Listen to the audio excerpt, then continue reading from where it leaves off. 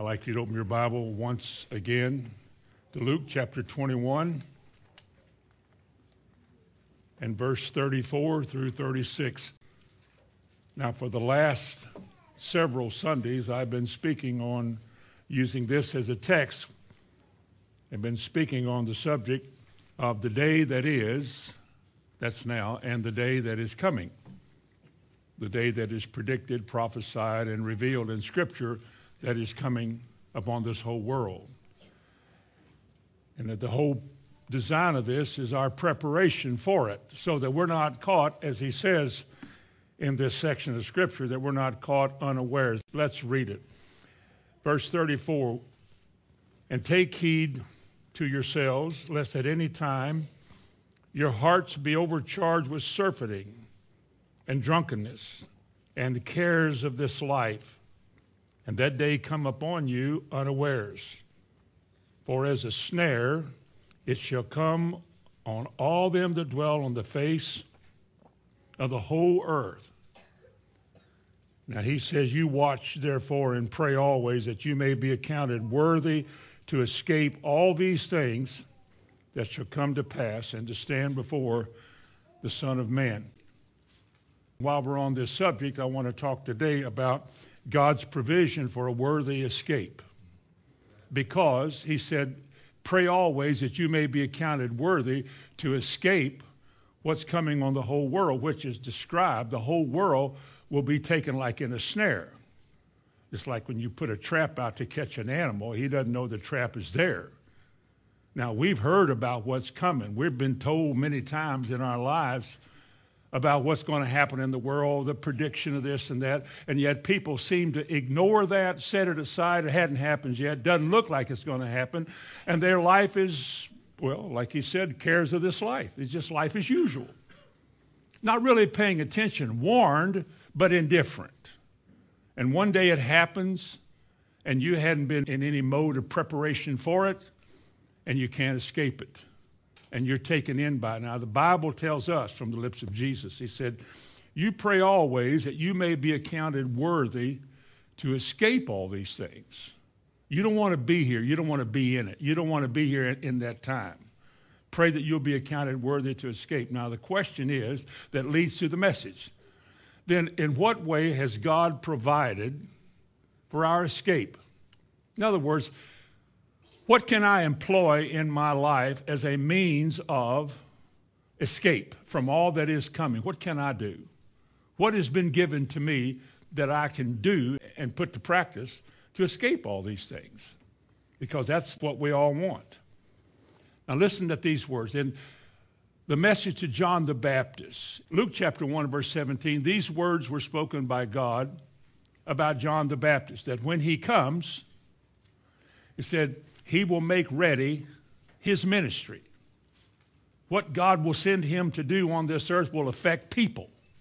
And he said he will be sent to make ready a people prepared for the Lord. Now, does that mean we should be prepared? Does that mean there are adjustments that we're going to have to make in our life and pay attention to what he said we ought to do? And that we should put to death or crucify everything that's going to be judged. I don't want to be judged. The Lord is coming. Now, we can be prepared. You can be prepared. Whether you are or not depends on you. I cannot prepare you. I cannot make you prepare. The purpose of ministry is to make you do nothing, but it's to inform you of what God has said. Now, whether or not you want to heed it is up to you. Whether or not you want to believe it is up to you. We live in a day of everybody's opinion becomes his law, becomes his own little way. But there is a way that seems right, but it's a way of death. The only thing that will work for us in the end is what God says. All these philosophies of man, all of man's opinions and heady conclusions and findings, that will amount to nothing. And a man is a fool who lives in this life, is warned about what's coming, and does not prepare for it. Because he wasted his whole life, and in the end, for eternity, he's lost. How foolish is that? So he said to John the Baptist, he said, now his mission will be to make ready a people that God wants prepared. Paul, writing to the Corinthians, he said in 2 Corinthians 11, verse 2, in his passion for these people who were struggling. The Corinthians were not doing good all the time. They had done good, sometimes did do good, but they were kind of fighting and fussing and up and down and ignoring things and letting things slide. And Paul, in his passionate plea to those people, he said, I have espoused you. I have engaged you. You are committed to the Lord. He said, to be a chaste virgin in Christ. In other words, I want the effect of the words of God that he's given me, that I'm giving to you. I want those words to be received by you so that it turns you into what would be like a committed, loving, chaste virgin. No matter what else your life was about, no matter how bad it was, how ugly and desperate and sinful your life was, there is a way that God can affect you if you'll receive it and turn you into a chaste virgin. Because you see, we all have to change. I'm not looking at anybody who doesn't need change. All of us in here came to Christ as a piece of ore. Somebody dug us out of a hole. Some evangelist drug us out of a hole somewhere out of the side of a mountain, blasted us, and we fell out. And then that piece of ore sprouted legs and found its way into a church house, a big chunk of nothing. But inside that ore, there's gold.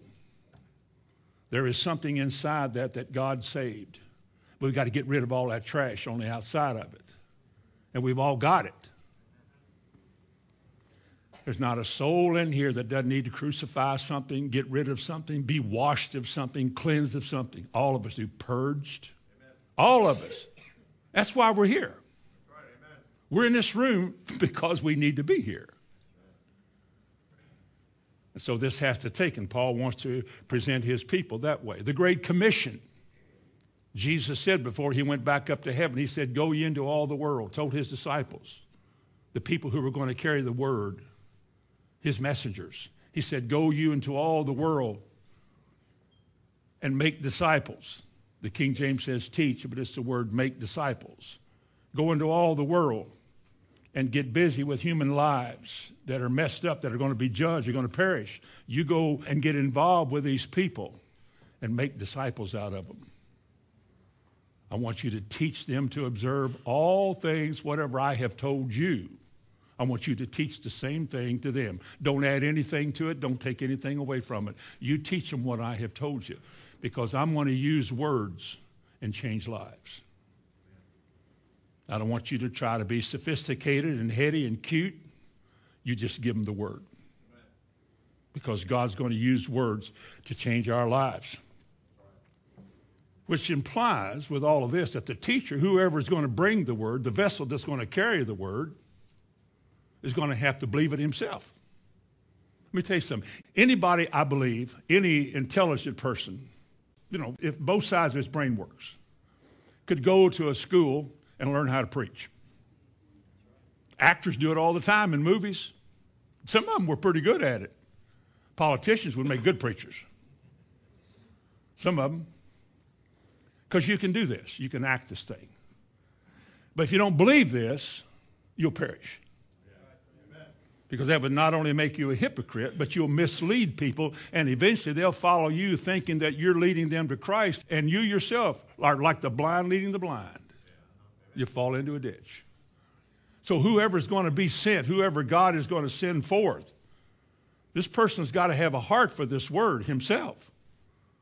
He can't leave anything out of it. If this is what it says to do, then you've got to commit yourself to doing that, because eventually people are going to find you out. They'll either know you're the real deal or you're a charlatan. But you're going to be sent. If you're called, you're going to be sent. And that's why you study. That's why you learn. That's why you get particular about what you believe. That's why you talk to yourself a lot about, what do I believe about this or that? What would I say to somebody that asked me this question? And you say, well, I don't know. Well, then before you tell others how to deal with it, you find out for yourself how you would deal with it. Before you tell people to trust God for this or that, trust him yourself. Before you tell people they should take up the cross and follow Christ, you take it up yourself. That none of us are perfect. God doesn't choose perfect men. He gives them a perfect word. We all have to yield to it. But somebody has got to preach it.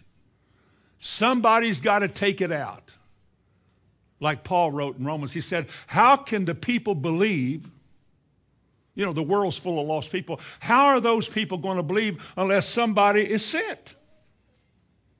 He said, the fields are white unto harvest, Jesus said. Pray that God would send workers into the harvest.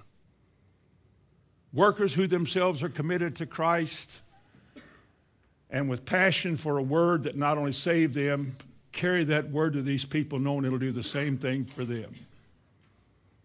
People who will, as Paul said, will labor in this work. Because if we don't get it that way, I don't know that any of us will escape. The word has to have a dramatic effect on our life. We have to become the people that are, as they say, Word of God inside-minded. Now, how will God do this? Well, he will use ministry, of course. Where do we find this ministry usually? In the church. The church. This is God's provision for the great escape. The church. The church is what God established. Well, technically, the word church means building. But assembly, the Greek word ekklesia, building or assembly, the church is a coming together of people. Hopefully people who've had a common experience. People who have a common desire. People who see the same need. When you can get a group of people together in one accord, you have Pentecost. Things happen. That's not easy because you look around who all's here today, you think, how in the world could God ever put this together? Our little church here doesn't consist of local folks. That is, people that are home-born, indigenous Shelby Countyans. Almost everybody in here came here from somewhere else. Just a few of you here from Shelbyville. All the rest of us are aliens, outsiders. Why would God bring a bunch of people from different parts of the country with different ideas? Hard-headed, some are so hard-headed, you can't hardly pastor them. I would use the word hardly kindly. Because they're all set. Where they came from, they were set in their way. I'll tell you one thing. Here they come, all right, I'm here now, let's see what you got to say. That's not easy to look at every Sunday or every Wednesday if they're here. How do you do this? How is God going to minister to something like that with people? Is that why he told Jeremiah not to be bothered by what he sees? Don't let their look turn you away. He gave one man a head as hard as flint. Remember that? So he wouldn't be dismayed by how people respond. But God sets up the church, and in the church he puts pastors and teachers. I don't know why anybody in the world would ever want to be a pastor. Not in the biblical sense. For some people, it's a good job. You got good benefits, nice parsonage, and it's just a job. It is nothing more than a job. And many churches are just enterprises. But the real deal, the real New Testament church, is when God brings together his people that he has saved who need what he's going to give them in that church, in that assembly. They need to hear. They need to listen. They need to partake. And I don't know what people do without that. But that's not my concern today because where I am, there are people. And so he puts all of these kind of people in the church because this is the way God's going to change us and prepare us, and this is why we're going to escape. Something is going to happen to us as we assemble. Something is going to change in our life that makes us favorable to God. Something is offered to us that is able to change everything about us. And hopefully that somebody will be in charge. And again, I didn't design this message for this that I'm doing today, the ministry of a pastor. It just happens to be the truth whether I'm here or not. That a pastor is one who has to oversee a flock. A flock is a church, the gathering of his sheep. Sheep are not noted to be real smart, but you are. They tend to wander and be afraid at the least things. They will self-destruct unless somebody watches them. They're easy prey for the wolf. In fact, when the wolf grabs a sheep, if you ever want to pick up a sheep, just grab his back, grab the wool on his back, and pull him up. Just pull up. And when his feet come, he just quits. He just absolutely has no fight in him. And that's how easy it is to consume one of God's people. A lot of times you just grab them, put a little fear in them, and they quit. Now, somebody has to minister to us so that won't happen to us. We don't want that to happen to us. In fact, turn to Revelation 21. And keep your finger wherever we were. Revelation chapter 21 and verse 8. Now, this is what ministry would not want to happen to you. Because what you see in Revelation 21:8 is God's judgment against people who would not change or who did not want to be changed. Revelation chapter 21 and verse 8, but the fearful.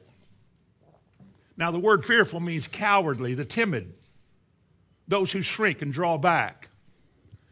I've been here long enough to know I've been a Christian quite a while now. I have found and learned by observation and association that it doesn't take much for most Christians to be afraid. It doesn't take much of an event, a sign, a signal for Christians to cower and shrink, and the first thing they want to doubt is what they've heard. They believe it when nothing's there to challenge it, but when it's challenged, does he really heal?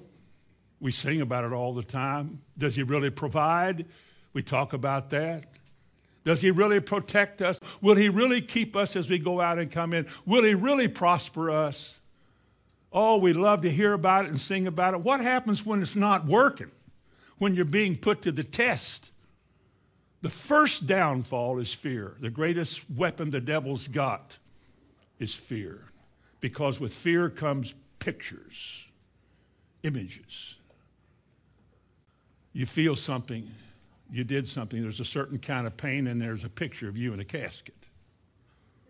Now, we think it's funny now, but when you're going through it, or if you're sitting here today and you're bothered by something like that, it's not very funny. But on the other hand, that's just the devil. The devil comes to kill and to steal and destroy. We need to be taught that, and you've been taught that. We need to know that God's word is a weapon against everything that brings fear. Even the psalmist said, what time I am afraid, I'll trust the Lord. I will not be ruled by fear. But if you are, and if you have proven with your life and choices that you're fearful, here's what it says to you. But the fearful. And the next group is the companion of fear and the unbelieving. Unbelieving. Usually because of fear, people have unbelief. They don't feel something, they don't see something, they cannot witness to the certainty of something, so they cannot hold back from believing that. The choices they make don't indicate that they believe. There's something wrong, but that's their choice. Everybody in this room lives by choices. You are what you are right now because of the choices you've been making all your life. You are what you are right now.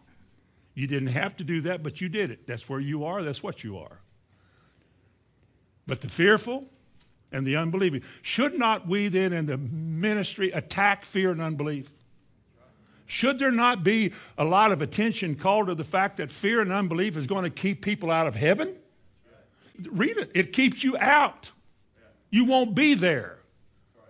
So if ministry is here to help you escape that, then we deal with it. We talk about it. We teach against it.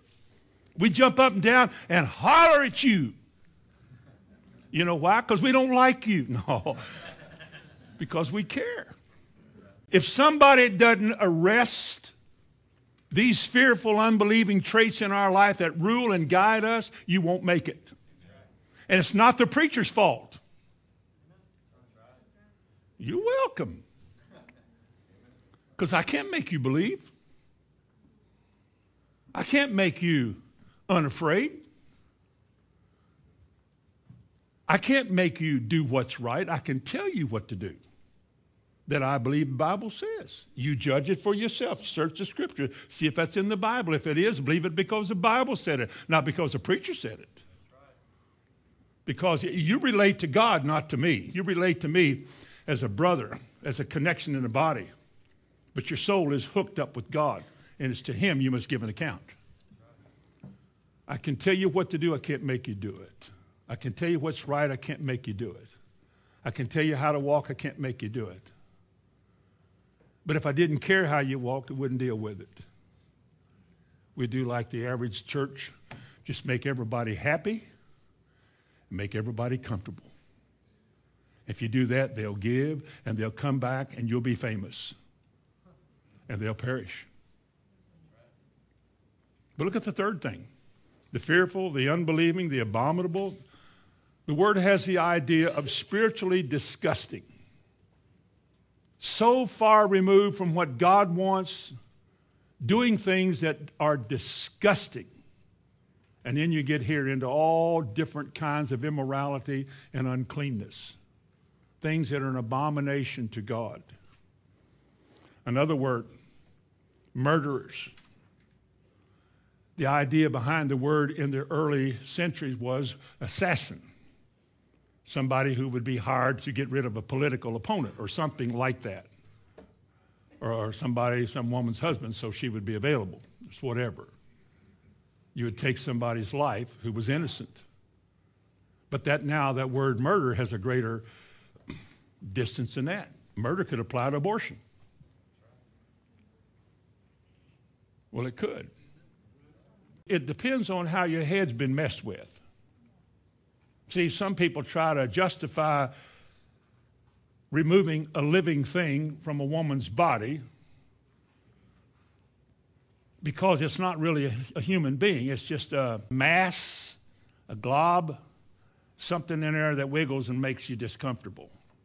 Ruins your figure. I heard the other day, I think Bonnie was listening. I don't know if I think she was. But a lady was describing, a lady doctor was quoted as in one of these quotes on one of these news things, that a fetus was a parasitic something, and then she mentioned something, a parasite of some sort, feeding on a woman's body. And I thought, a parasite? A parasite? I always thought parasites were worms, bugs and stuff. A fetus is a parasite?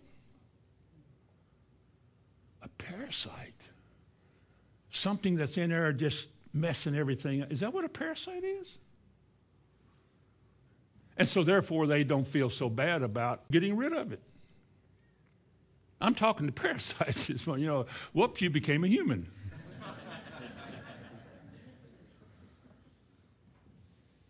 We're living in a corrupt day. You're living in an hour when men's minds are corrupted by much learning. As the Bible says, thinking themselves to be wise, they have become fools. They think they're doing so much right, and they're so heady and so sophisticated in their inventions and their designs and in their laboratories and in their thinking. And all they are doing is just sealing up their judgment.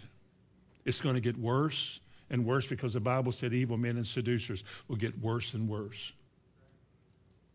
What must God think? When children are a gift of the Lord, and a doctor for money, an educated man is willing to take a baby out of a woman's body by various methods and ways and destroy its life. That's murder. I don't care what anybody thinks about it, or if it's even politically incorrect, I could care less about political whatevers. Abortion is murder. And we have murdered more people in this country than could ever be imagined, legally and by law.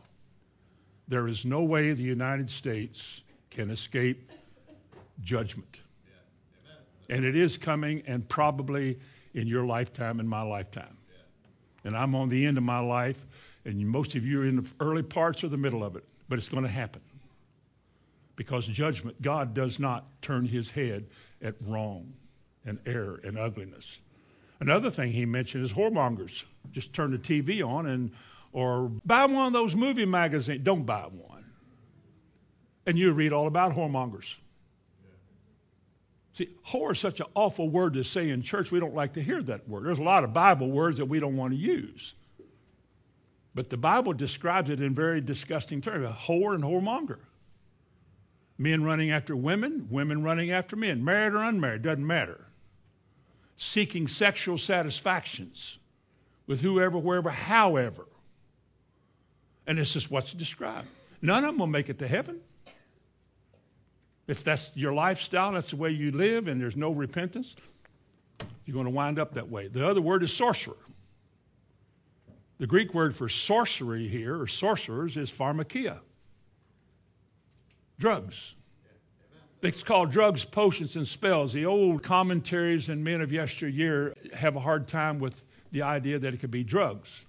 Yet in Revelation 18, one of the signs in the last day that will cause the world to come to a halt is sorceries or drugs. Drug use. Drug infestations. People in America can hardly live without drugs, no matter the side effects. I heard of a side effect just the other night, can cause cancer and can cause a heart attack, could cause stroke, and people take it anyway. Now that's ignorance gone to seed. To put something in your mouth that absolutely is dangerous to your body because you got a problem here, you're going to create another one over here, but take heart, there's another drug to deal with this one. It'll affect this, but they got one over here to do with this. People cannot live without their drugs. Now they're using over-the-counter drugs to do things that street drugs are for. Now drugs are just drugs. Kids are stealing parents' drugs, taking them to school, and trading drugs and pills. What's wrong? Something's wrong with this picture. Is everybody so caught up in a high? They want to become or be somebody else or act differently, that they don't like who they really are. They want to be somebody else. And they're willing to ruin their body to do it. You're living in a day in which it's just ugly all over the world. There's no morality or decency except in a few places with a few people. If girls are virgins today, why, they're just old-fashioned, little nerdy, prude, whatever little girls or older girls. And yet all these other girls don't realize it because somebody either didn't tell them, was afraid to tell them, or told them and they forgot it. If you want to live like that, the consequences of your choice is death.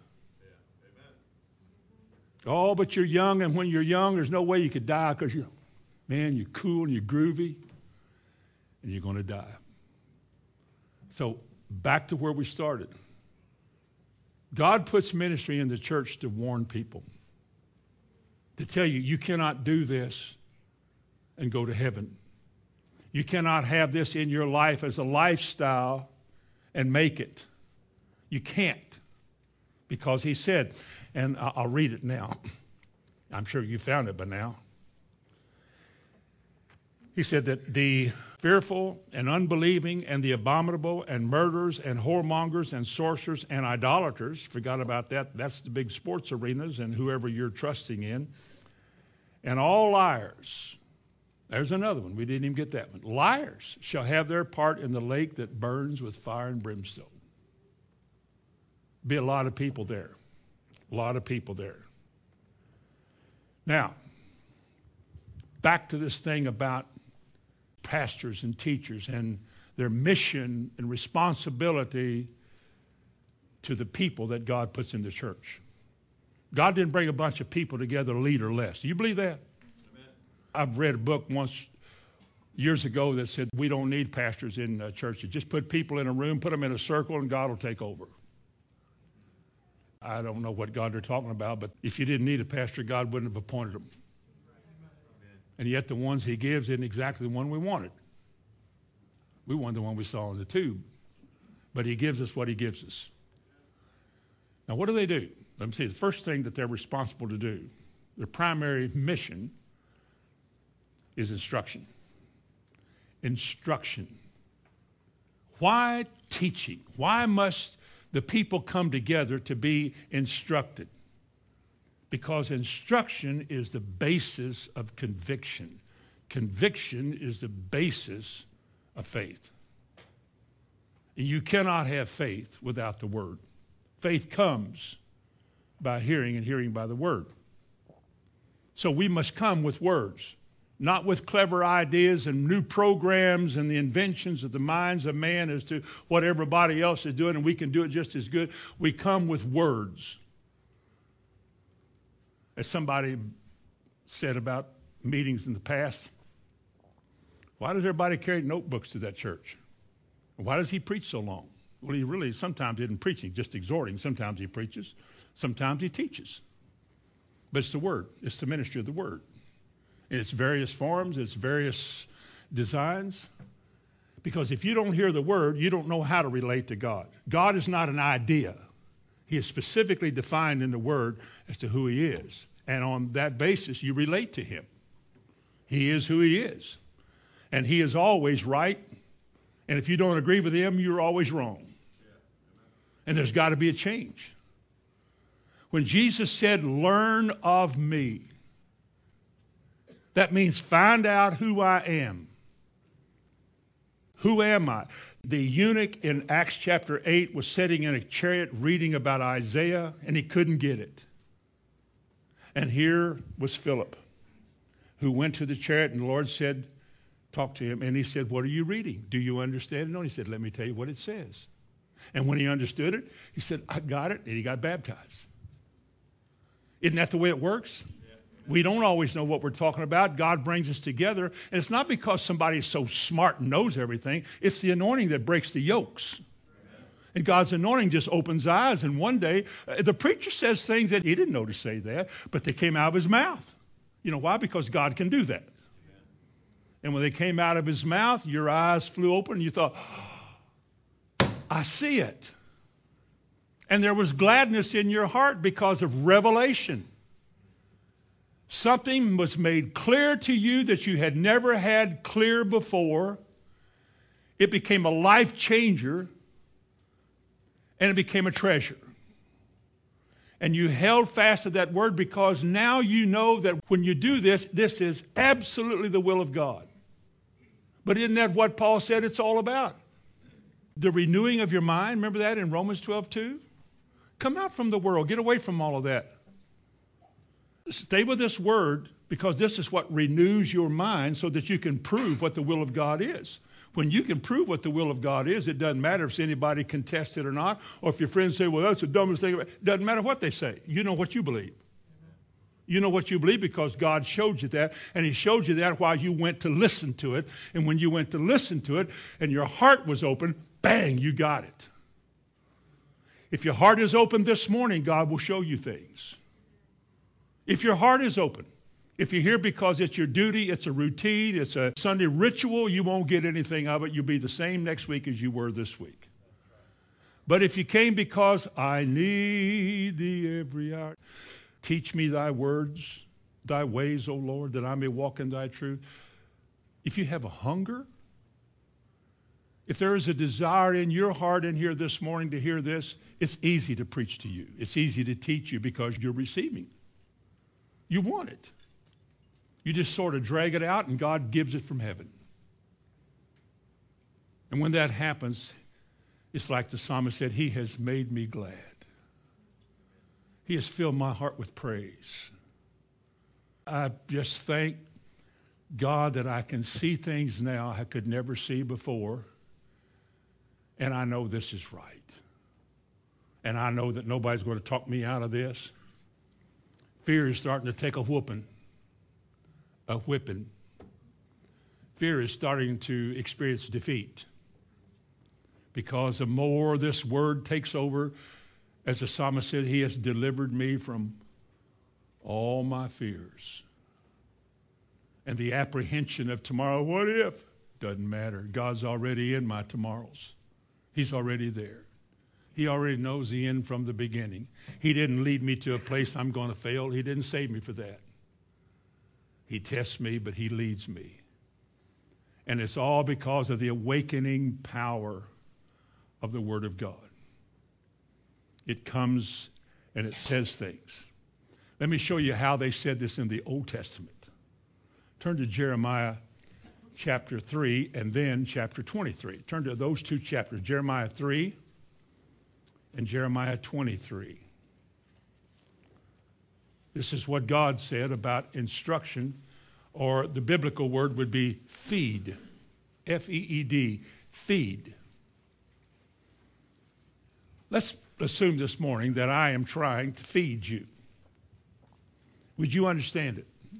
If I said what I am doing right now is the feeding process. I'm not feeding you things you haven't eaten before. I'm not feeding you things you haven't heard before. Have you ever eaten the same thing twice before? Or has your wife or your mother ever fixed something that was exciting? I mean, and you were, but my mama can make, and you, oh, man, biscuits and gravy. Whether it's sausage gravy or chicken gravy, a little flour and put a little milk in there and a little salt and pepper and get it to the right consistency. Pour it in a bowl and get some new biscuits, brand new biscuits, newly manufactured. And you just pop that thing open and lay it in your plate and get you a spoonful of that milk gravy and put it on them biscuits.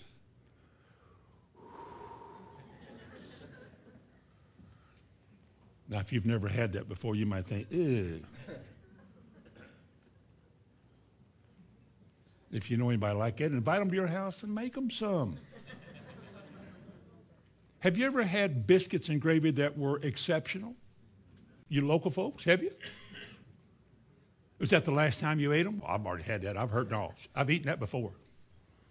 You hope you get it again, don't you? You go, oh boy, woo, woo, and you get your biscuits and gravy. Throw 3 or 4 eggs over here on the side of it, just the right consistency.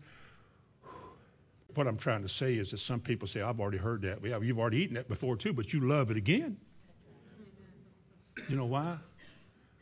Because that guy that wrote that song, and we sang in Vacation Bible School, sing them over again to me. Not biscuits and gravy, no, the wonderful words of life. You know why? Because when you taste and see that the Lord is good, it's a flavor you come to love. And the more you eat it, the more you love it. Well, teaching people sometimes is repetitive. You repeat it because not everybody got it. Oh, I got it. I'm glad you did, and I enjoy a second plateful. Now I'm going to get over here because so-and-so hadn't got it yet. He slept through the first one. I got to get it in him this time. Well, what about, he's not getting it. I'm going to wear him. I'm going to wear you out this morning. Now, would a preacher ever do that? He would only do it for one reason. Because if you don't get this word in your heart, brother, you ain't going to make it. And I'm not here just to see if I can preach sermons, so it's your problem, not mine. It is my problem. I have to give an account for the man's soul. If the church isn't doing good, you fuss at them, talk to them, or what? You give them what you got. You let them have it. Because you don't want them to perish. You don't want them to perish. So you preach the word. This is called feeding. Are you in Jeremiah yet? Chapter 3 and verse 15. He said, and I will give you pastors according to my heart, which shall feed you with what? Knowledge and understanding. Who gives pastors? Why? Because people need it. Now, if people need it, they should find one. Or as Malachi said, the priest's lips should have the word of God in it, and the people should seek it at his mouth. That's your responsibility. Look in chapter 23 and verse 4.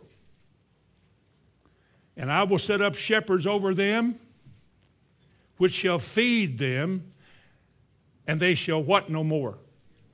How do you kill fear? With a word. But as he said, I will give you somebody whose words will impact your life, and the thing that will flee is fear. You've got to get that. You've got to have that. They will fear no more, nor be dismayed, confused, or confounded. Neither shall they be lacking, saith the Lord. We're going to be blessed. Because God didn't bring us here, send us here, make preparation for us here to disappoint us down the road.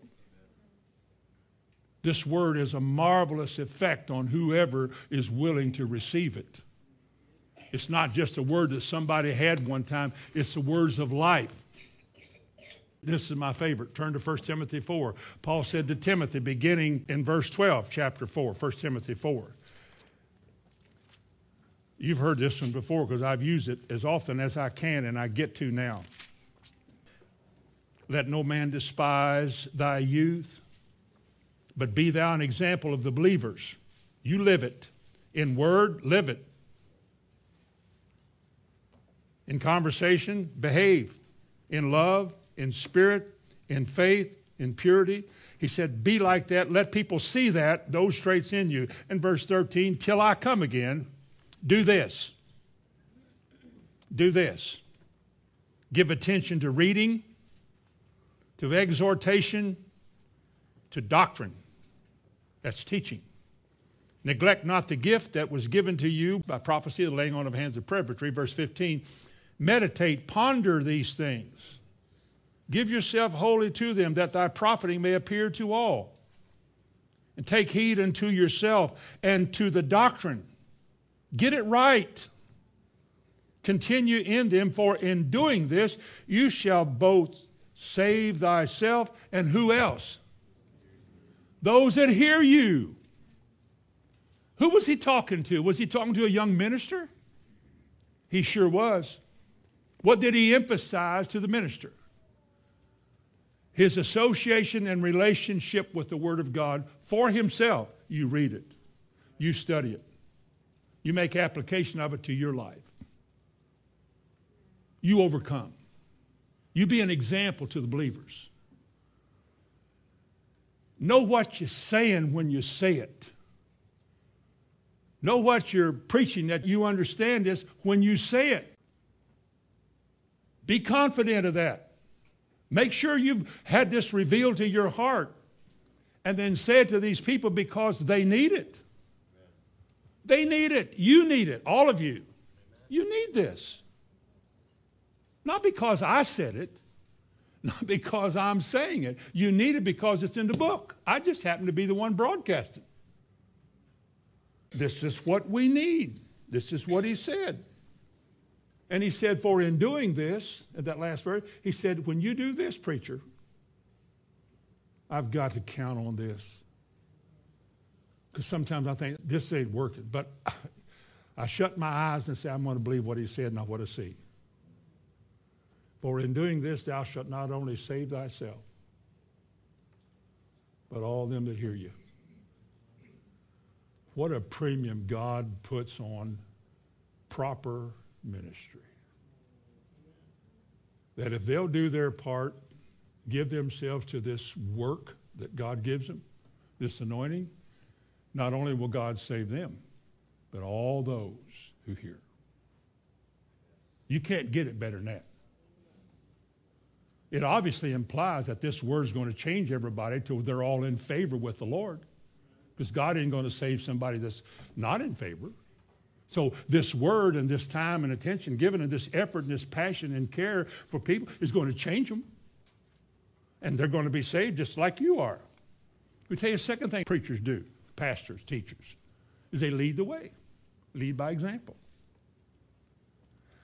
There's a verse in the Bible, I think it's in Ephesians, you don't have to turn over there to it, in Ephesians chapter 6 and verse 12, that tells us this, that you're not to be slothful. but followers of those who through faith and patience inherit the promises. How important is an example? Don't you all shout me down, but it is important. It is important. I think it is very important. Remember Paul said one time, these things that I'm telling you, remember who taught you. Remember who you learned them from. I haven't misled you. He said, I haven't misled you. I haven't done you wrong. I haven't taken advantage of you. I give my heart to you. I labor in your presence. I care about what happens to your life. I don't want you to perish. And if you're not doing good, I'm going to lean on you pretty hard, because if I don't lean on you, you're going to perish. And if you're going to perish, I don't want you to perish on my clock. I don't want you to do that. Peter told him in 1 Peter 5, he said, you elders, you men that are called to lead and stand before the people and oversee the well-being of the church, you're to be examples to the flock. You're to be examples to the flock. Another thing that we do is to warn people. People love to be warned. Proper people love to come to church and have somebody warn them. But look in Colossians. Are you close to Colossians? Play like you're close to Colossians from Jeremiah. And go all the way back to Colossians chapter 1. And look at the end of chapter 1.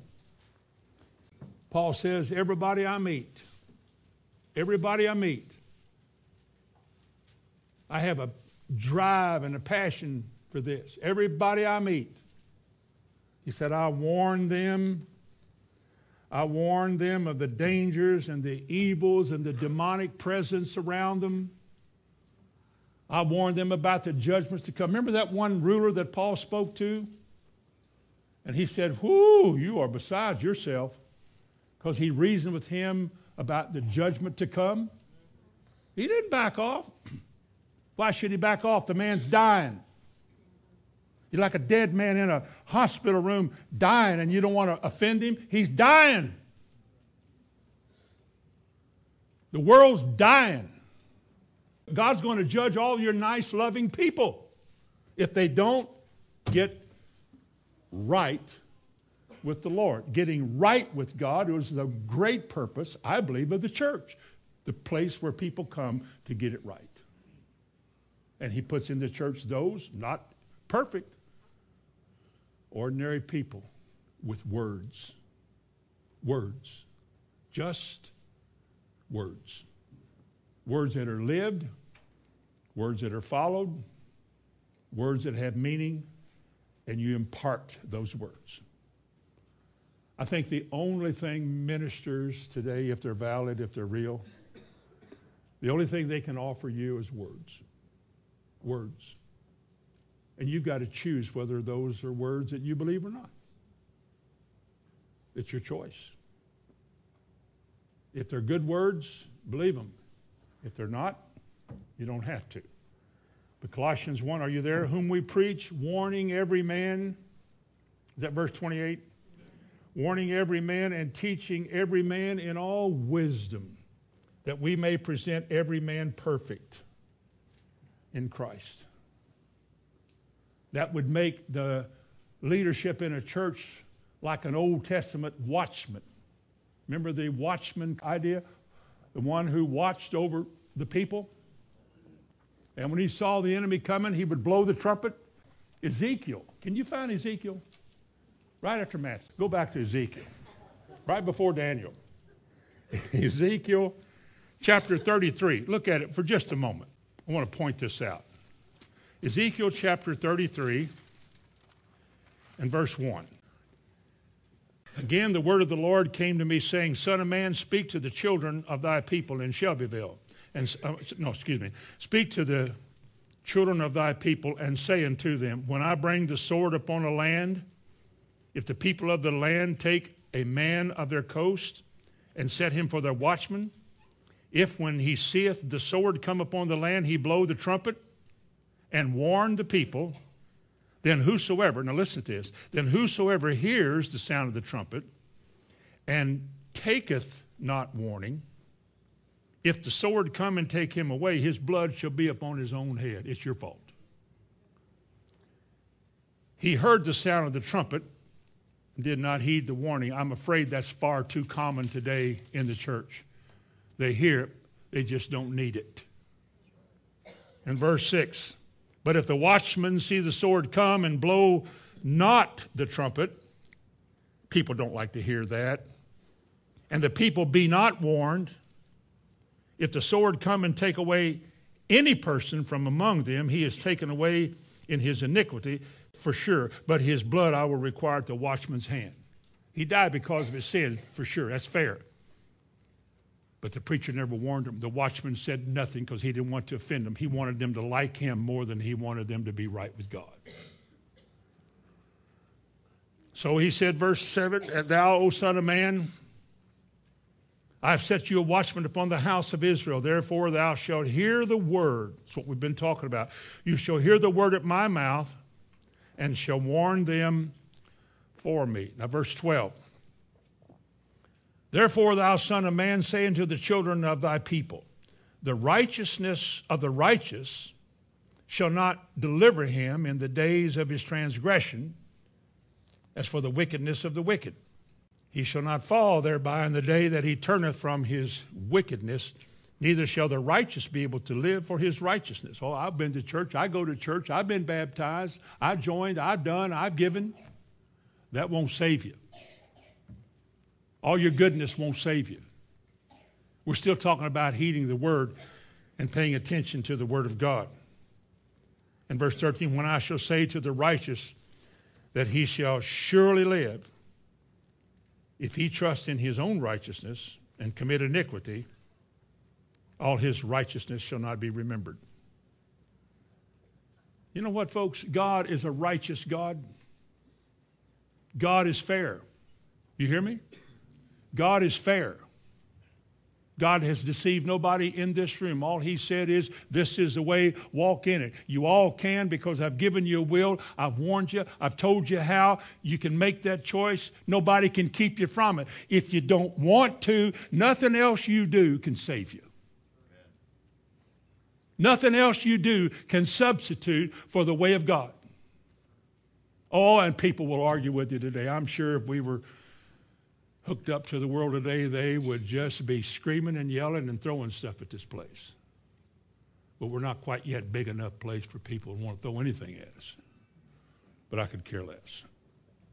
Look at verse 17. Yet he said, the children of thy people say the way of the Lord is not fair. It's not equal. But God says, but as for them, their way is not equal. Well, that's not right. That's not fair. Look at all we've done, how far we've come. We've come this far. I mean, it's not fair all of a sudden to not. It's like 5 foolish virgins. They were virgins. They had oil. They had lamps. They were dressed right. They were in the same company. They all looked the same. They all acted the same. They were all waiting for the same thing. Except 5 of them didn't have enough oil. 5 of them did. And Jesus said to the 5 that got that far, got that close, he said, I never knew you. See, this is serious. You're living souls this morning. All of you have a soul. It's precious in the sight of God. It was made, your life was made to serve God. You're made in the image of God. God wants your life to be committed and loyal to him. There's ways that God speaks to us that will correct us, which is our last point about what they do, is correct people. You just have to correct people. How many of you know that sometimes you see wrongs? People have done something wrong, have committed a sin. Should we ever deal with sin in the church? Is there ever a time that it is proper for the leadership to deal with a sin in the church? In 1 Corinthians 5, they did. They said, dismiss him. Don't let somebody like that stay in your midst. That's an abominable thing that they did. It's the most enjoyable thing a preacher's ever done is put people out of church. It's horrible, terrible. But there's got to be a commitment in your heart to preserve the purity of the word in the church. If you don't want to live it, go somewhere else. Is that fair to say that? Well, you're going to run everybody off. I doubt that. There's too many people that are committed to the Lord here. But sometimes you have to fix things. You have to deal with things. Some things on a different level, some things lower, some higher, and you got to have wisdom in dealing with all of these different kinds of things. But when behavior is not right, 2 Timothy 3 talks about it. When people are not doing right, you got to deal with it. That's just something that you have to deal with. It's not pleasant. It's not fun. Nobody enjoys it. Nobody likes to see it happen. Nobody enjoys it happen. But sometimes it just has to be done. God holds you to it. It could be a test. You'll find out how sincere you are. The scriptures were given by God for the purpose of correction. Listen to it. All scripture is given by inspiration of God and is profitable for doctrine, for reproof, for correction, for instruction in righteousness. That's what we give ourselves to. That's what you come to get. And when you get it, you give yourself to it so that we're all in the same boat, in the same way. Now, in closing, John the Baptist, it said, was a man who would make ready a people prepared for the Lord. To make ready a people prepared for the Lord. That's his ministry. That's his job. How do you do it? With words. Who do you do it for? The ones that God has chosen to hear his words. A natural man can't. Common, unsaved people can't. And he brings us here to hear his word. And this is what he wants us to do. If you'll follow me, I want to close with this. In Luke chapter 12, Jesus is speaking in verse 31. Remember about those 5 foolish and 5 wise virgins? Here's what it said before we read Matthew 25. He said, concerning the wise virgins, he said, they that were ready went in. They that were ready obviously were made ready. Whatever it took for them to be called ready, they took it. And because they had a heart to take it, God took them. They were his people. Jesus said in Luke chapter 12 and verse 31, he said, but rather seek ye, you out there, the kingdom of God, and all these things shall be added unto you. Fear not, little flock, for it is your Father's good pleasure to give you the kingdom. It's what he really, really wants to do. Verse 36, and you yourselves, you, today, as you leave to go home, go wherever you're going, and you yourselves be like unto men that wait for their Lord, when he shall return from the wedding, that when he openeth and knocketh, they may open unto him immediately, because they're waiting for him. Verse 37 says, blessed are those servants whom the Lord, when he comes, shall find watching. Verily I say unto you that he shall gird himself and make them to sit down to meat, and will come forth and serve them. If he shall come in the second watch or come in the third watch and find them so, blessed are those servants. And know this, or this know, that if the good man of the house had known what hour, he would have gotten himself ready. He would have watched and not suffered his house to be broken through. Remember Jesus warned us in the same book of Luke 21? Like a snare is coming on the whole world. Don't be caught unawares. You're being told about it now while it's peaceful in your life. Now it's up to you. Verse 40, he said, be ye therefore ready also, for the Son of Man is coming at an hour that you think not. And he that is coming is able to keep you from falling. In Jude 1, Jude 24. Amen. Bow your heads with me. Heavenly Father, we know today from those parts of your book that are clear to us that we're at the end. The difficult, perilous times are truly here today, unlike any other time in history. We see the festering sores of sin all around us in this world. the immorality, the indecency, the vulgarity of people's lives and speech and music everywhere. God, allow us to be sensitive to your word and forsake all of those things in this world, knowing that death is in them all. Death is lodged in it. I ask you to bless those that are seated here this morning, those who hear this message in other places in the country and the world, that no word shall escape them hearing it and dealing with it, and prayerfully that they'll understand it. I ask you to bless us with all of these things in Jesus' name. Amen.